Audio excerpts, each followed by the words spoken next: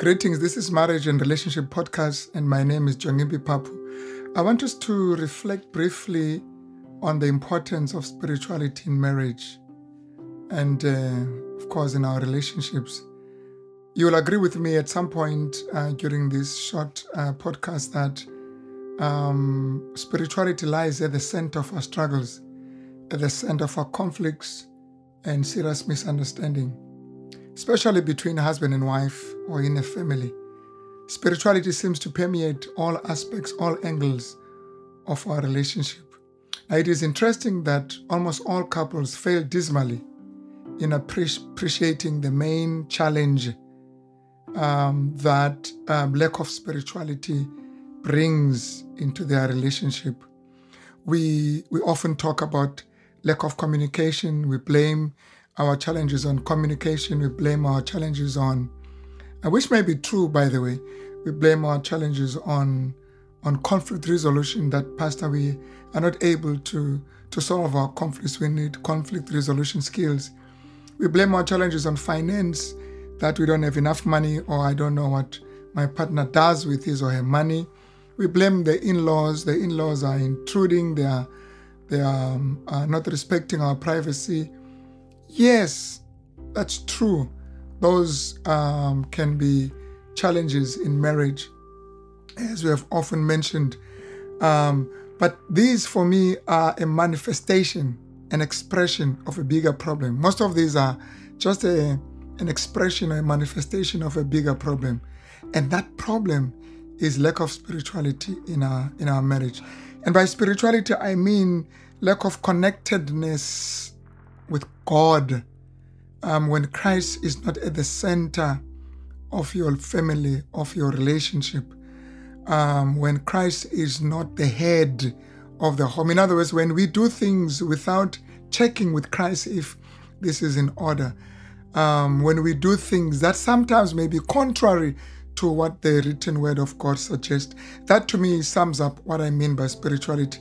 You get the point there in the wedding at Cana in John 2, when Mary says to the attendants there, when they ran out of water, that whatever he says, you must do.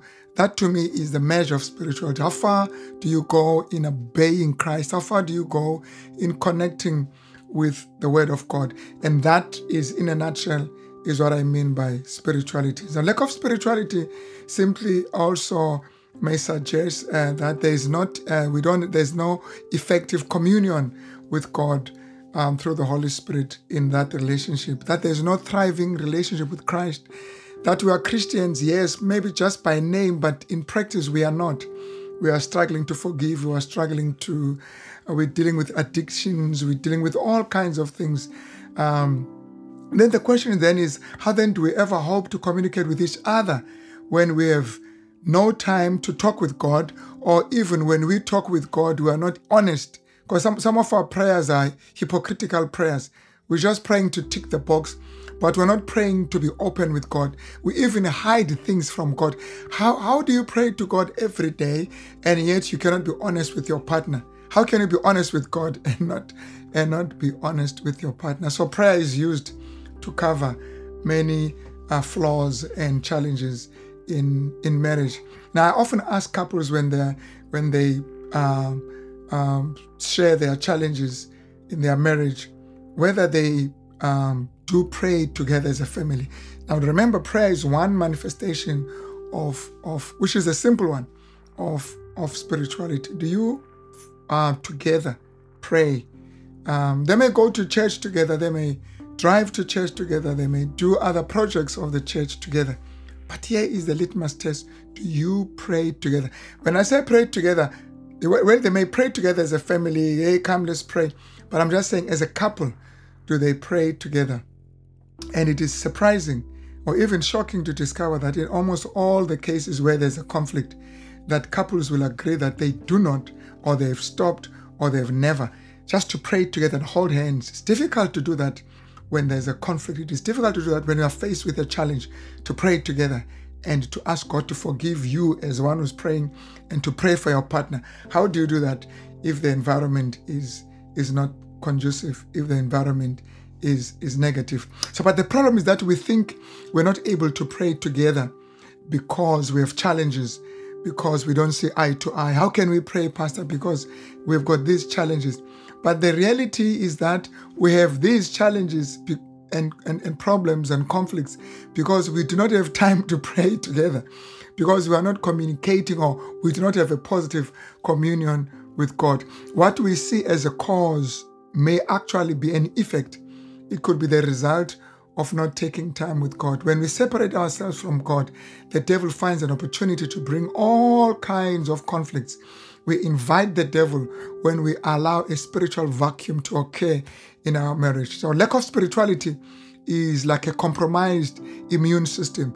All opportunistic diseases like lack of communication, misunderstanding will take advantage of the situation because our relationship with God is not very strong. The other opportunistic challenges take advantage of that situation. So here the question then is, when last have you prayed together? I know some may argue that, but Pastor, I pray individually. I have my own prayer sessions, and I pray alone, and I have a vibrant walk with God.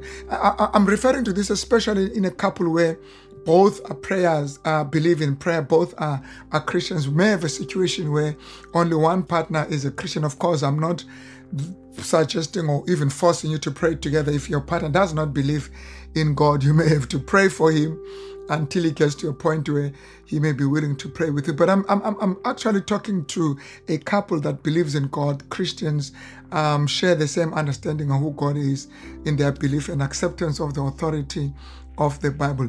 I'm saying, when last have you prayed together? When last have you joined hands and prayed together?